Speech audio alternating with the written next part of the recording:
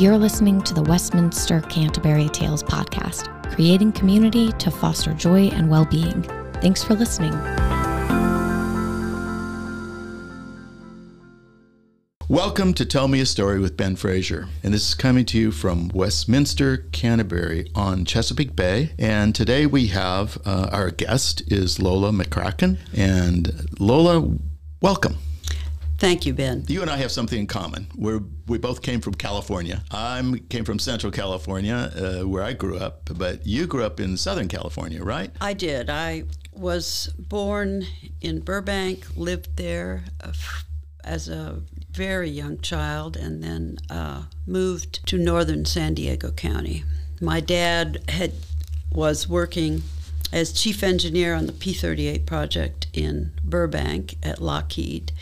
And at some point after the war, he sold everything, took his pension, sold the house, and bought 100 acres down in northern San Diego County. Yeah, and you rode horses. We did. We had horses and cattle and chickens and goats and everything imaginable. We never had any pigs, but we had lots of animals around, and I learned to ride horses probably about the time I was learning to walk. Wow. And I had several horses over the years. Yeah.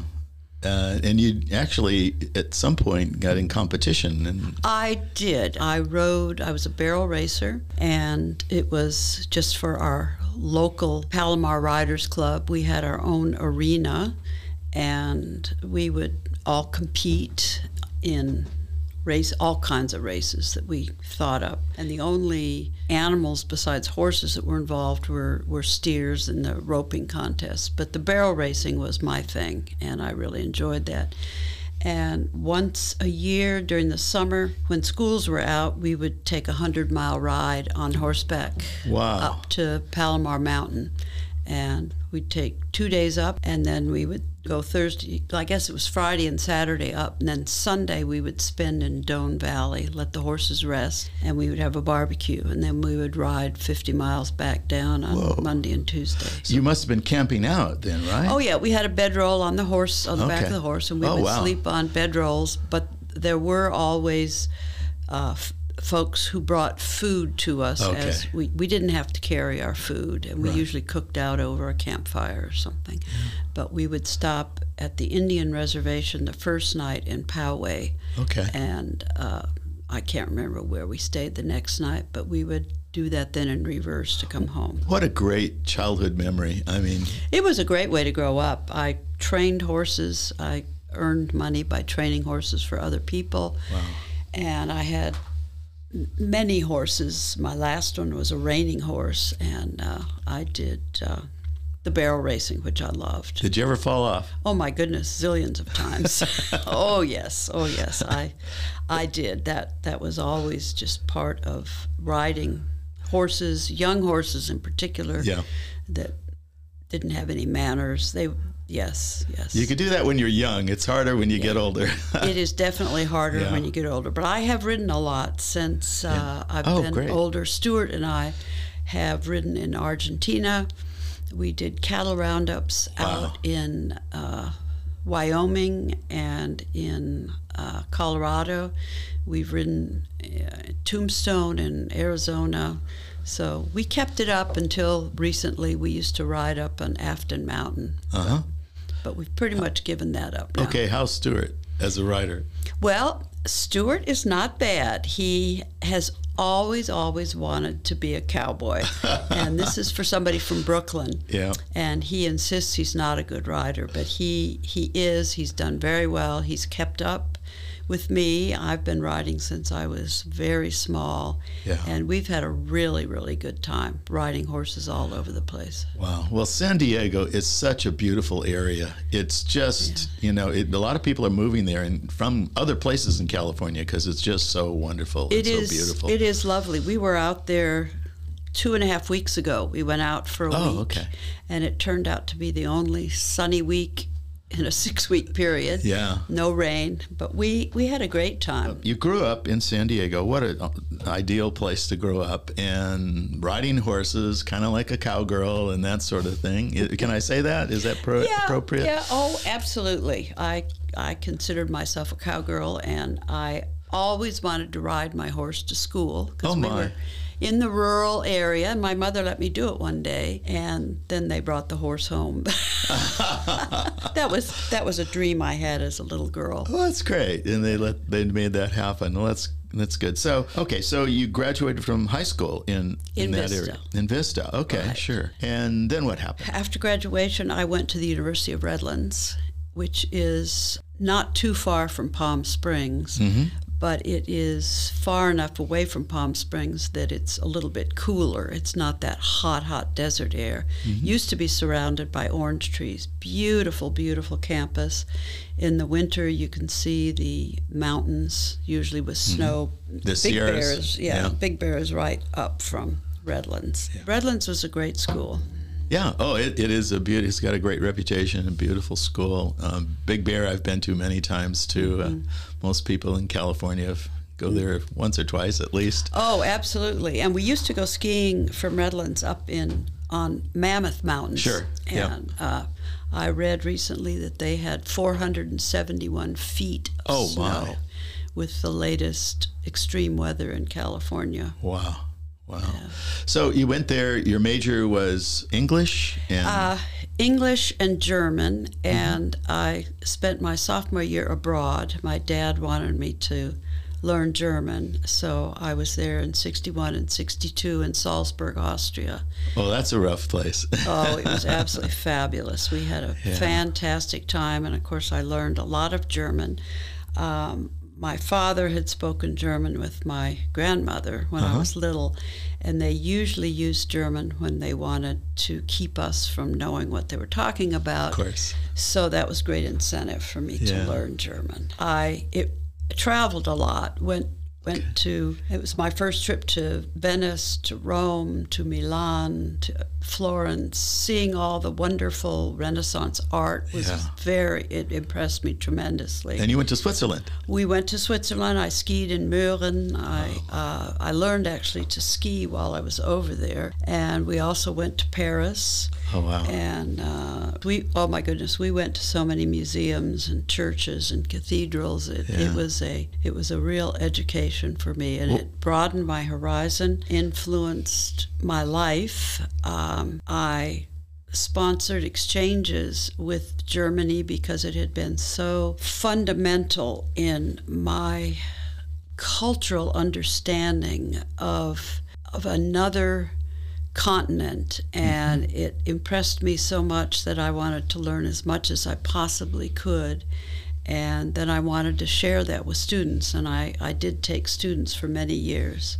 So you graduated from Redlands. I did. I had a bachelor's degree. My two majors were English drama and German, and then I got a master's degree. It was from Redlands, but I also did graduate work at the University of Seattle, University of Washington in Seattle, and then the next summer I went to the University of Munich. Yeah. Both of them were under the National Defense Education Scholarships. All right. So everything was free. My airfare was paid. Oh, my goodness. And room and board, and it was a very exciting time for me. Yeah. Well, that's great. Seattle's such a beautiful city, and the University of Washington, of course, that's where I went to school. And my son got his PhD from there as well. It's a wonderful campus, and we lived in the German house and spoke German the whole semester. And I learned to sail on the Sound, and learned to love salmon. We had salmon bake several times during the summer. Okay, so you finished and you got a BA and a master's degree, and then what did you do? Well, then I had a job teaching high school. I actually was right out of my undergraduate. I had a bachelor's degree, and what I did, I went to school and I taught full-time. I had done student teaching during the summer.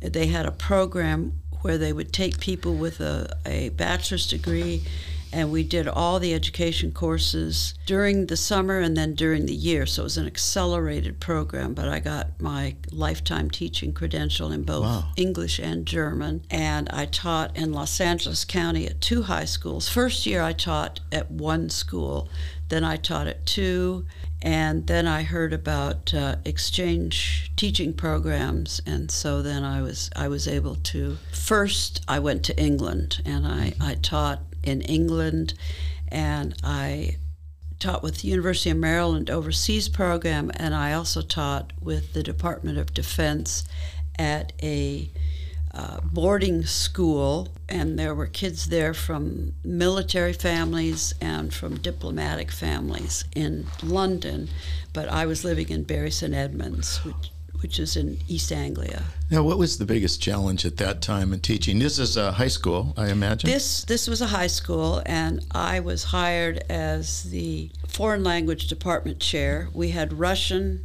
French, German, Spanish, and Latin. And I taught for several years, 4 years, and the biggest challenge was arriving by myself. I knew nobody. Wow. And I got around with taxis until I could buy a car, and then I bought a little red sports car, GT6. Oh, yeah.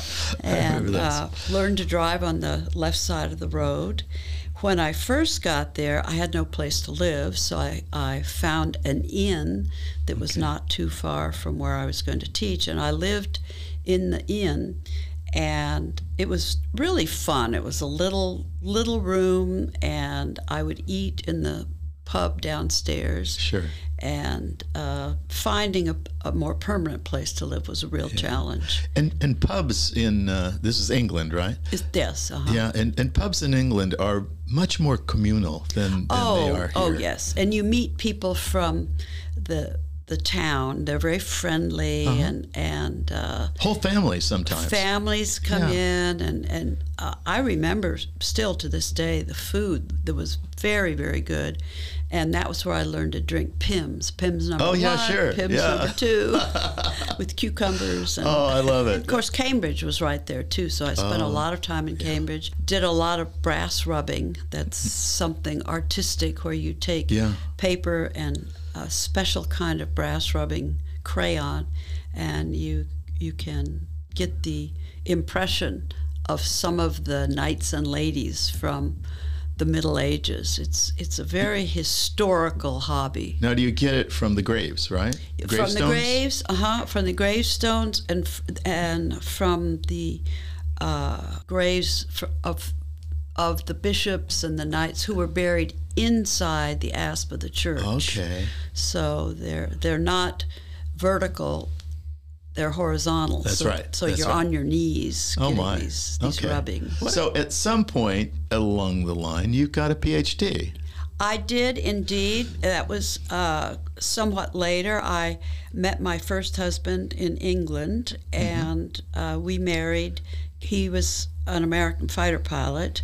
We came back. First we came to Houston, then we went to Atlanta, and then we had a 5-year-old son when we were divorced. And 4 years later, actually at exactly the time that we were in Atlanta, I started a program at Emory University, a PhD program. Yeah. And my Dr. Fata encouraged me to apply for a Fulbright.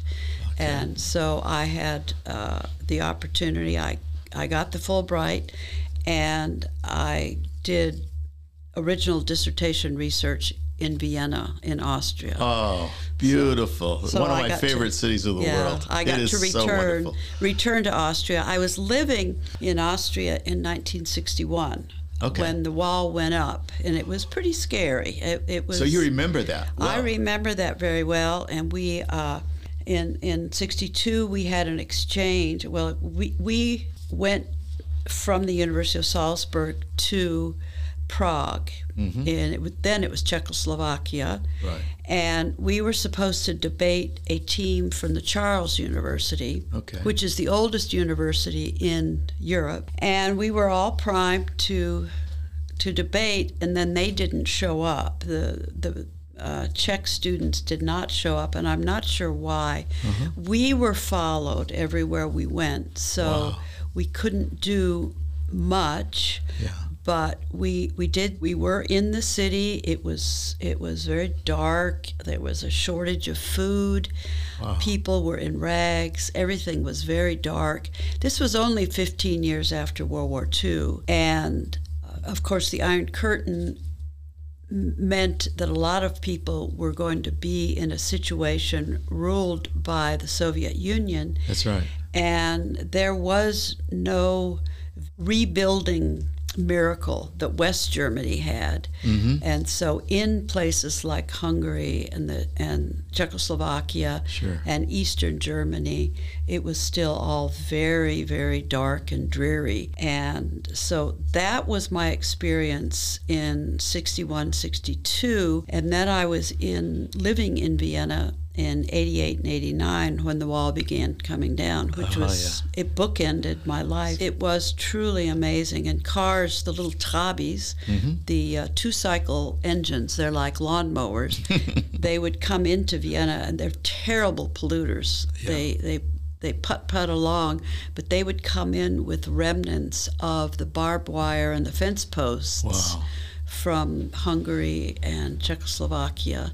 And it was a very interesting time. It was a frightening time because before the wall actually came down, the democracy protesters in Tiananmen Square in China had been rolled over by tanks and killed by the hundreds, maybe thousands. And we thought with the people who were holding vigils in Berlin and Dresden, and some people were coming from East Germany down to the Hungarian embassy. They were trying to get into the American embassy. They were jumping over the fences. And we thought there was a good possibility that the Russians might come in as the Chinese had, and they might decimate the area. I was in Hamburg in 1969 when the Russians came into Prague the second time. The first time was 1956,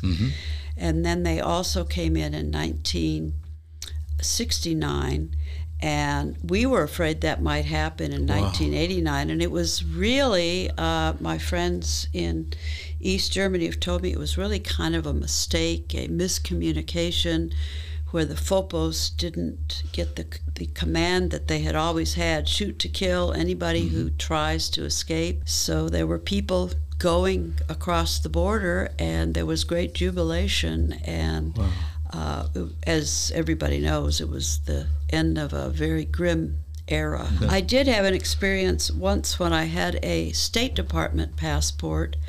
I was a guest of the German government, and the German government had given me an award, and this was before the wall came down, and I did not go through Checkpoint Charlie in Berlin. I went through the Friedrichstraße, and it's a subway into East Berlin, and went up, and I toured around for a while and then came back, and there were four of us.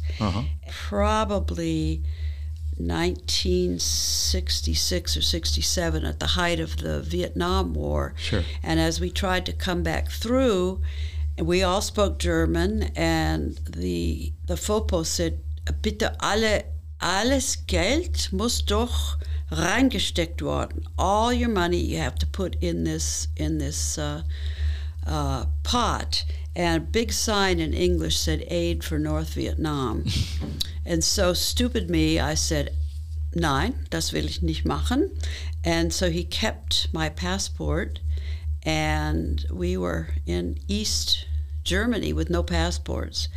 And so I went to the train station next door, and tried to give the money to a woman. And at that point, the Fopo took his machine gun down off his shoulder and pointed it at me. Wow. And I realized that he was very serious. So I went back and I took the money that I had left over. You had to buy East German money with American money, and it was just aluminum money anyway. I just wanted it as a souvenir, but they wanted it back. Yeah. And so I put it in the pot, Aid for North Vietnam, and then came out. So yes, I was always a little bit leery of what a scary moment that Soviet was. Union. Yeah. It was. I'd never had a machine gun pointed at me before. Well, I've never had one pointed at me. I don't know how children in schools ever recover from that when they see their children. That's right. Their friends shot down. Yeah. Guns are very, very frightening, particularly machine guns. Yeah.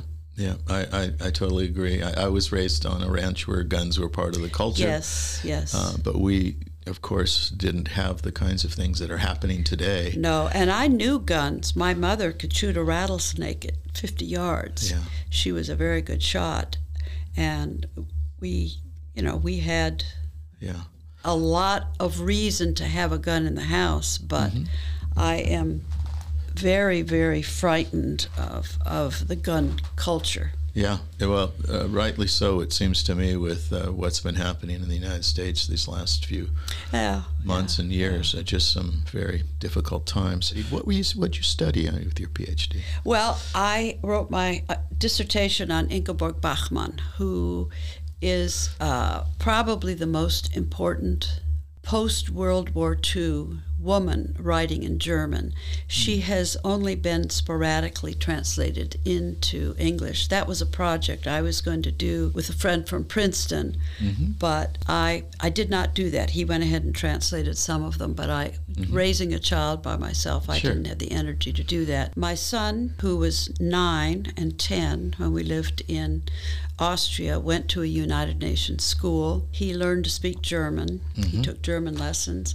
And the first week, he learned to swear in 13 languages, which I thought was really interesting. But there were so many students there from all over the world. And of course, everybody knew how to swear. In all these that's languages. So funny. I'm sorry. It is funny. You got your PhD from memory then? I did. Yeah. I did. I did attend the university in Vienna as a matriculated student. Okay. But I already had all my credits, so I didn't need any more credits. Right. But I finished my dissertation when I came back from Vienna and defended my dissertation at Emory, and then I started work at Georgia Tech, and I taught there for a number of years. But I had also taught in the local area. I taught at Kennesaw State University, and I had taught at DeKalb College. But teaching at Georgia Tech was a fantastic experience. The it must be. Students were the brightest I had ever taught, ever. Yeah. And how long did you teach there? I was only there for 4 years, and I was offered a tenure track job, interestingly enough, at Virginia Tech. Oh, my. And I was going to come to Virginia, but my son begged me not to leave his friends again. And I felt that I had to really listen to that. He loved going off to Vienna. He loved it. He said it was the most influential year of his young life.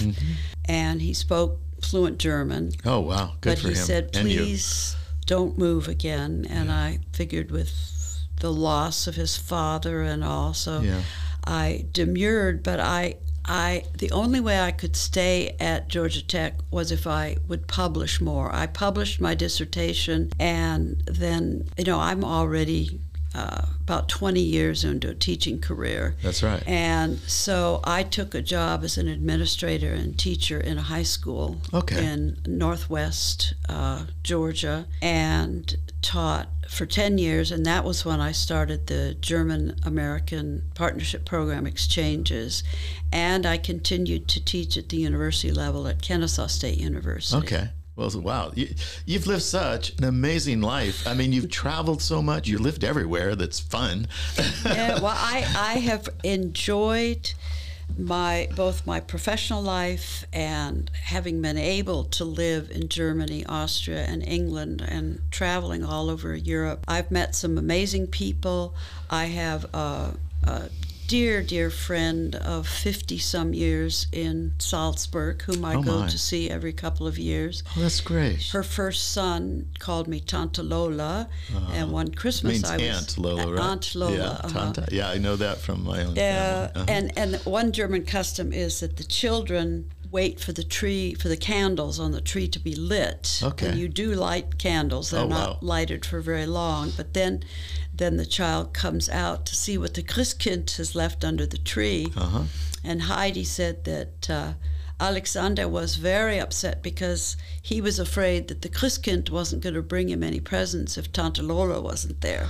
But I was Tante Lola to both Heidi and Franz's children. Oh, that's beautiful. Alexander and and Marcus. How did you meet them?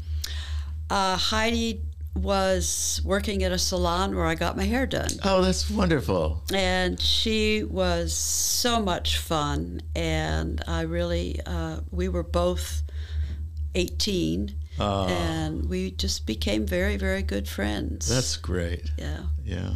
You were Teacher of the Year. I was Teacher of the Year for Georgia, yes. Wow. Yeah. At Georgia Tech? No, this was when I had left Georgia Tech, and I was teaching and was the foreign language department chair at high school. At high school. And was given by the German Consul General, and they gave me a free trip to Germany as Teacher of the Year. It was fantastic. Oh, I love it. And they also gave me a piece of the Berlin Wall encased in it's some kind of very dense plastic, and on it says, "Thank you for helping to bring down the wall." That's great. Yeah. Yeah. We've talked about a lot of things, but we haven't talked about one very important person in your life. Why don't you tell us about Stu? Well, Stuart is absolutely the most important person in my life. He's the center of my universe. And, of course, my son is my beloved son. But Stuart has been very kind to my son. My son lives here. Stuart and I met 14 years ago on Match.com, and so there's hope for all of us. There's hope for everyone. I was at the time living in Panama. I had bought a condo down on the Pacific, and my plan was to get Panamanian citizenship. So I was living there. I would live there several months of the year, and I had internet access, and that was when I met Stuart online. So we corresponded for, I guess, 3 months, the end of 2010. And then when I came back to the States, we talked on the phone. He invited me to come up to Virginia Beach. And so I came up for a weekend, and he wined and dined me. I mean, it was absolutely amazing. We went to the opera, we went to Leaca in Williamsburg, we toured Williamsburg. We just did absolutely incredible things. He took me out to dinner several places besides Leaca. And then when I got home, it was Valentine's Sunday, so he took me out to brunch, and then I flew home, and Monday morning there were 18 red roses delivered from Stuart. We really hit it off. I guess you did. We talked a lot. We felt like we'd known each other for 10, 15 years. We had so much in common.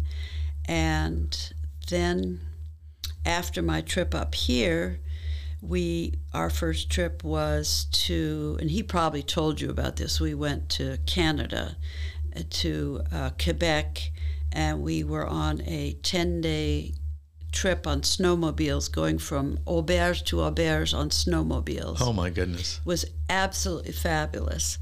And then when we got back, he asked me what I was doing for the next 12 months. And we took a major trip every month. Wow. And so I rented out actually, we did go down to my condo in Panama one of those trips, and we stayed probably 2 weeks. Wow. but I realized I was not going to live down there and get Panamanian citizenship. So Yeah. I did sell the condo, but we had a fabulous time. And your son lives in Norfolk. What does he do? My son and his girlfriend have a business, a consulting business online. Oh, wow. And I don't know a whole lot about it, but they're kind of back office for a lot of entrepreneurs. Oh, that's great. And they do newsletters, and they mail stuff. They take care of things for conventions when the businesses meet various places. Oh, that's great. Yeah. Well, good. So he lives in Norfolk. I'm very happy about that. My grandson was in the Marines. Oh, my. And has left active duty, but is in the reserves in Charlotte. Mm-hmm. And he lives back in Georgia. He is married, and the two of them have lived all over with the Marines, and Sure. now are in Georgia. Well, that's great. So what a wonderful experience you have. Well, I just thank you for sharing your life. You have moved more than I think anybody that I have interviewed, and you've lived in so many different places. I have lived several places. One thing I didn't mention was I did a 6 weeks language course, Spanish course down in Cuernavaca in Mexico. Okay. So I also speak Spanish, but I'm not bilingual. I'm bilingual in German. But every opportunity I've had to live in a foreign country, I have taken, and I've enjoyed it very, very much. What do you attribute your... Wanderlust. It's Wanderlust. Oh, okay. What do I attribute my Wanderlust to? Yes. I'm not exactly sure. My father was very supportive of my intellectual development, and even though I know he wanted a boy, he had 2 daughters, and I was always... I don't know that I was exactly wild, but I certainly was wild riding horses. I always pushed boundaries, pushed the envelope, and I like the excitement of learning new things and going new places and meeting new people. Yeah. And one thing that we didn't talk about was my quilting group. Oh, yeah. My Tell us friendship. about that. In fact, I'm leaving Monday to go down to the North Georgia mountains to be with my Mother's Day quilting group. There are 8 of us, and from around the from all over. One gal is coming out from Seattle. One is coming from Denver. Wow! And then the others, I guess 4 of them still live in Marietta. And is that where you all met we originally? We met in Marietta, okay. Yes. And it was when our children were young. Our husbands were gone a lot. They were airline pilots. One member, her husband was the administrator for the Piedmont Hospital group in Atlanta. But we went away one Mother's Day weekend to quilt, and the husbands kept our young children as a Mother's Day present for us.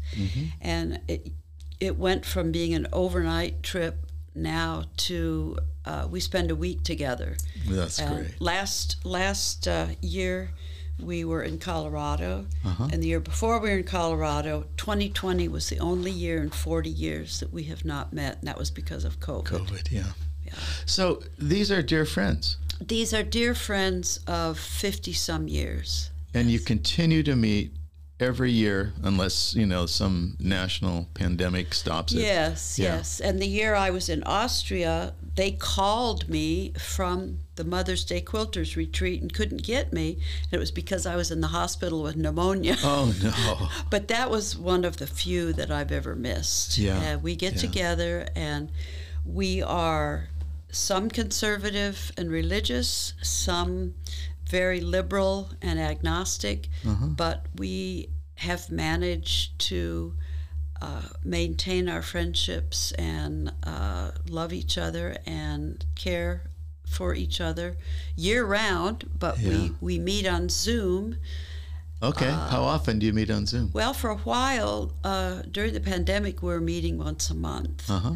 And now we don't meet quite so often, but we always meet on Mother's Day weekend. Yeah, well, as you know, and I know now, that relationships are so important, and friendships are so important to our social, cultural life, to our intellectual life, and to our health. All those things are enriched by deep friendships. And here you have, for 50 some years, friendships that you've managed to weather differences of politics and culture and all that sort of stuff. And still, do you have any, how did that happen? Well, it didn't really just happen. We worked at it. And you do have to work to maintain friendships. And with my overseas friends, before the internet or even phone calls that you could, because phone calls used to be so expensive. Right, you'd have to write. Yeah. We would write letters, and we kept in touch that way.